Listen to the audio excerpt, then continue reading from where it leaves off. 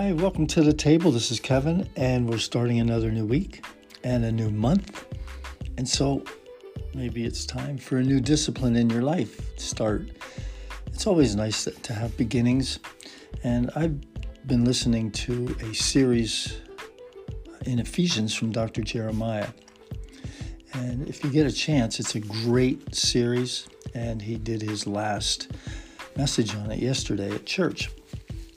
And you can look that up at Shadow Mountain Community Church and look at all prayer. And how is our prayer life? Certainly I don't pray enough, and we can all echo that sentiment. And so he was challenging us in one verse in particular. It was in Ephesians 6:18. Praying always with all prayer and supplication in the Spirit, being watchful to this end, with all perseverance and supplication for all the saints. And he broke it down. And I love his outlines. It helps me stay focused, so I write everything down and follow along in his outline. So out of this verse, he broke it down into 8 different subpoints. And I'm just going to go over them real quick.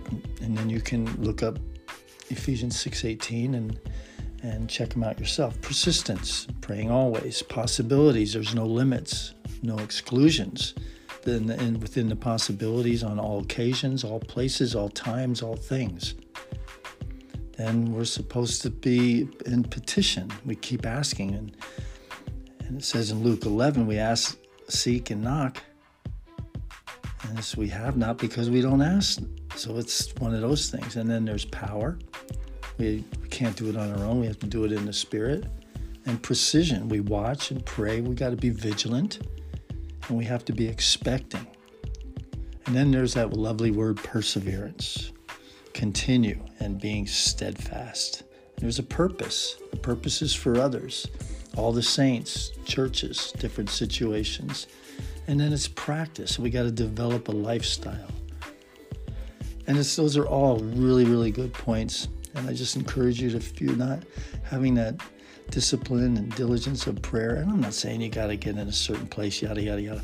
I'm just saying pray. Seek and knock. Ask, seek, and knock. So there you go. Start our week out right. Start our month off right. Just don't forget to pray. Have a great day today.